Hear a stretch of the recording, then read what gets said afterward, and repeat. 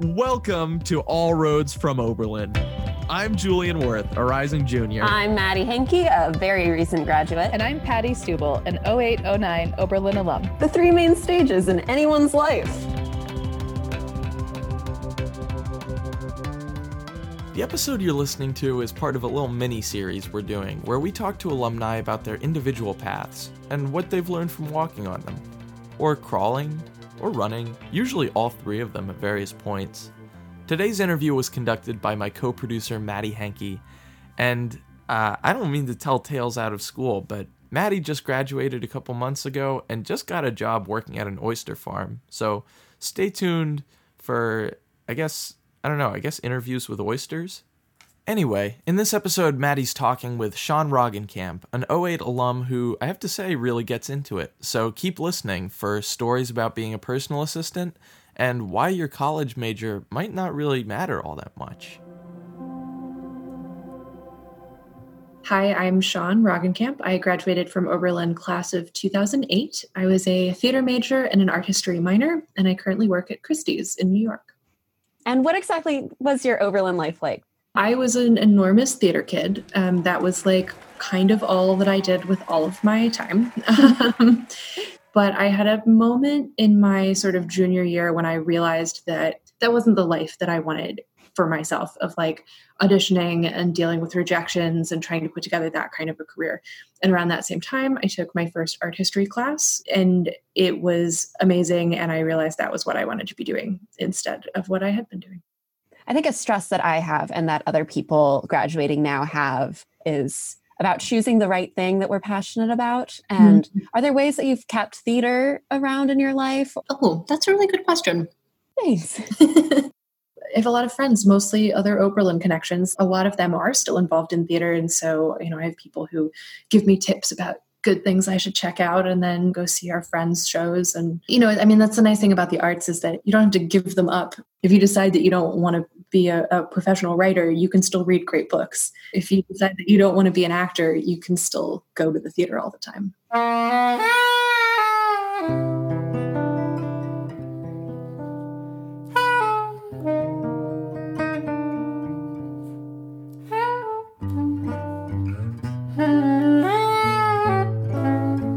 I never loved history as a kid. I always thought it was really boring because it was kind of just about wars and leaders, and you had to memorize lots of facts and dates and stuff like that. And I feel like the thing that art history brings to that is more about culture and what real people are doing, and the sort of thoughts and lives of people and how they experience the world. So a lot of what I like about art history is actually that it's a good window to look at history.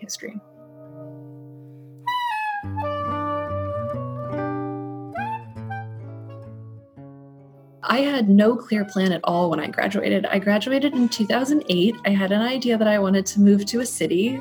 I had a friend who had an open room in her apartment in Queens. And so I moved to New York in August or September of 2008, right before the economy entirely collapsed, with no job and no plans. And, I don't say I necessarily recommend it as a strategy, but it made me figure something out quickly. So I was working at the same time a couple days a week at the Jewish Museum in their curatorial department, and at the Rubin Museum, which is a museum of Himalayan art. So I was there for a year, and then I moved to Brooklyn and lived with other OBs who were friends of mine. And then my whole life completely turned around when I moved in with other people who I liked more and got along with better, and then also had been here for a year, knew my way around, and had a better idea of what I was doing. Yeah, that makes sense. And then you went to grad school, right? It was a couple of things. So I had been working at the museum. I worked at the Jewish Museum for a year. I was looking at job postings and talking to some of the curatorial assistants I was working with, and they all had master's degrees. All the job applications wanted master's degrees or master's degrees preferred. That was like, okay, this is the next step. When I was in grad school, I was really glad that I had taken that time. Like, I actually took 3 years between undergrad and grad school. I know in some different fields, they say, like, don't go to grad school if, like, it's not, like, mostly paid for. Like, I know writing is one of those things. In art history, is that a rule that you'd suggest, or? Yeah, it's something I'd suggest for a PhD program. Anything in the humanities, I would not enter a PhD program unless it's paid for. Most humanities PhD programs are really small. So, it's not like a huge group of people. A lot of places I was looking at for standalone masters will have a standalone master's and a PhD, and they fund their PhD students, but not their master's students. And they use what they make from the master's students to afford the PhD program. Oh, interesting. So, yeah. So that's, this and that. But one of the things that doing a master's taught me is that I didn't want to do a PhD. That's something you really have to be committed to, because it's like 5 or maybe 7 years or maybe longer than that. So I ended up going to a school called the Courtauld Institute, which is in London, which was very cool. Wow. One advantage to doing grad school in the UK is that a master's degree only takes 1 year. Wow. Yeah. It was a 9-month program. It started in October and it ended in July. Nice. So, I had no idea. Yeah, it's a really cool school. There was another Oberlin student there at the same time that I was. And so we hung out a lot. We didn't even know each other before. We met up at an Indian restaurant in London, and that was where we met for the first time. But it was really nice to just know that there was someone else there who... Oh, totally. It was easy to be friends. We'd been through so much. We had tons of friends in common. We just had never met each other before somehow. Strange and perfect. Yeah.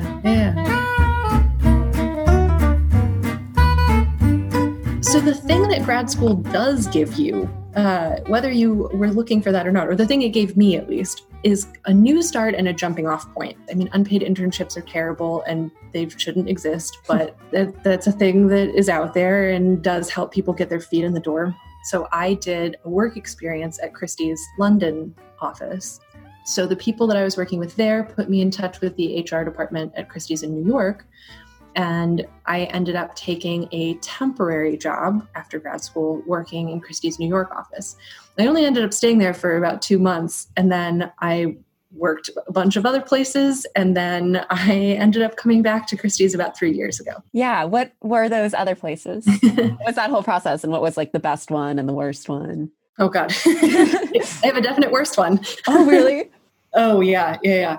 So I did this temp job, and then when that was wrapping up, I had a friend who was also working a temp job somewhere else, and we used to get together and complain about how much we hated working temp jobs.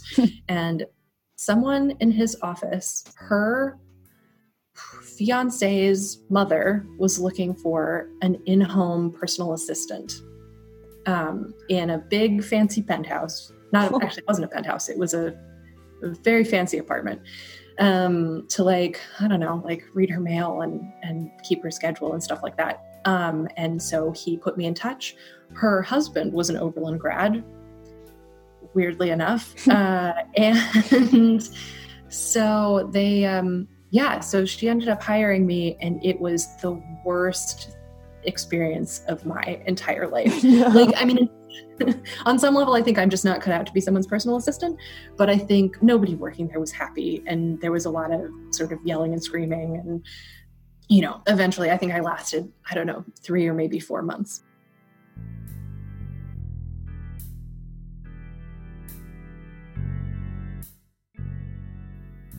There's an arts specific job board in New York that is NYFA.org, NYFA, and I found a job there that I cold applied to without knowing anybody and got hired. Wow. So I know that doesn't seem to ever happen. You never hear about that happening. Yeah. But it was at an organization called the Barnett Newman Foundation. Barnett Newman is an American artist in the 50s and 60s. It's his library and his archives. So I worked there for 3 years, and that was lovely, and very, very small office, which is why I ended up moving on. In a 2-person office, when one of them is the executive director, there's not a lot of, space to be promoted or management opportunities and things like that. So I left there and I went to work at a startup, an online auction house called Paddle 8. Then they had a massive financial crisis, and I got laid off about a month after I started that job. And at that time, I called Christie's back up again, and I said, hey, I have immediate availability. I was a temp worker for you a long time ago. Do you have any temp jobs open now?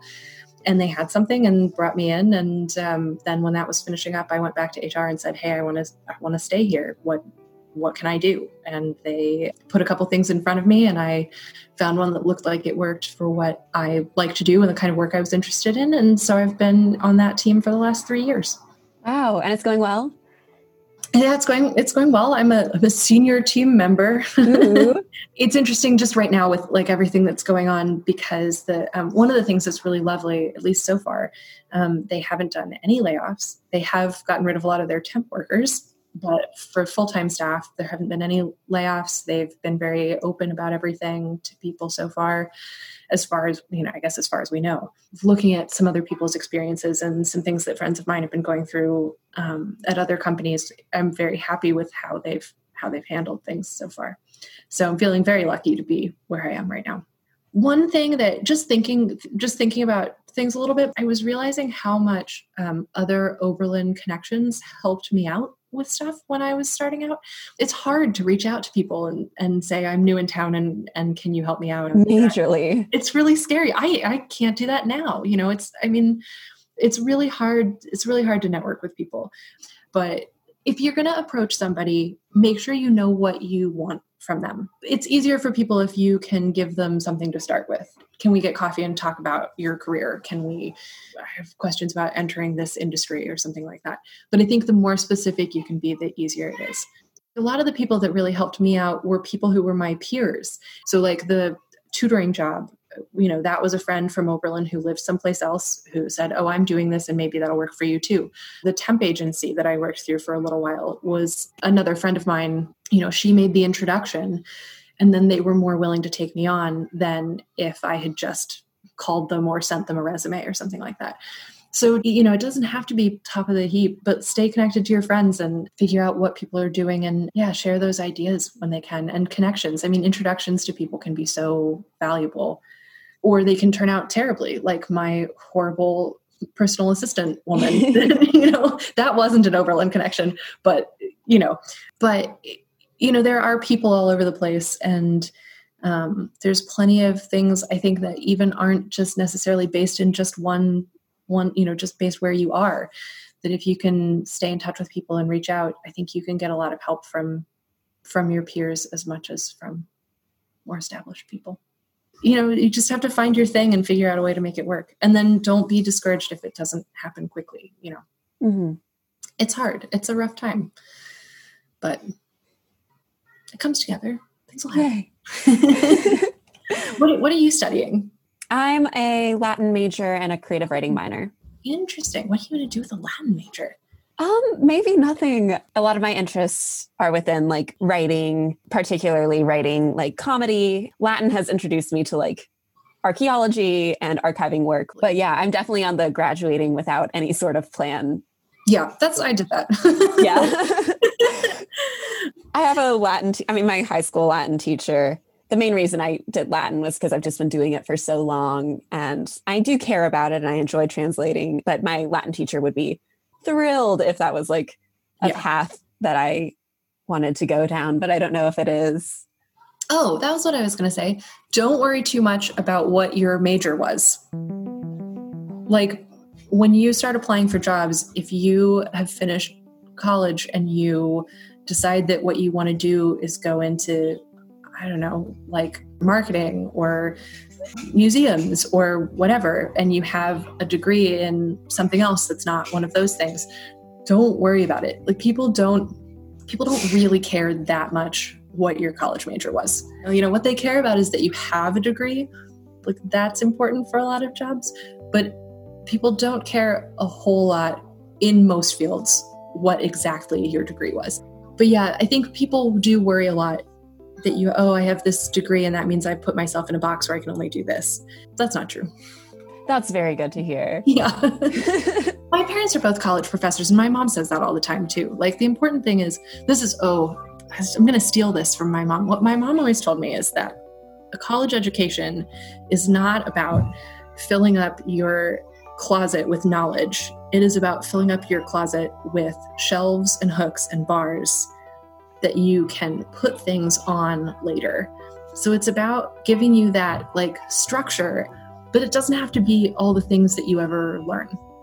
I love that. I know, I love it too. Where did this come from? And why is it? I don't know. It's what my mom told me. This has been Sean Roggenkamp, a very smart individual with apparently a very smart mom. This advice at the end did really resonate with me because I took a long time to settle on my majors, and notice I said majors. I'm still trying to do 2, and I don't really know what I'm going to do with either. They're history and theater, so take that for what you will. But I think hearing this put all of that into perspective. Anyway, this has been All Roads from Oberlin, an independent project produced by Patty Stubel, Maddie Henke, whose voice you just heard conducting the interview, and me, Julian Worth. Big thanks to Sean for coming on this episode. Our sick cover art is from Steven Menser, and our iconic theme music appears courtesy of the incredible Piper Hill and Claudia Hinsdale. I meant both are incredible, not just Piper. Feel free to check out our website at allroadsfromoberlin.wordpress.com. Thanks for listening.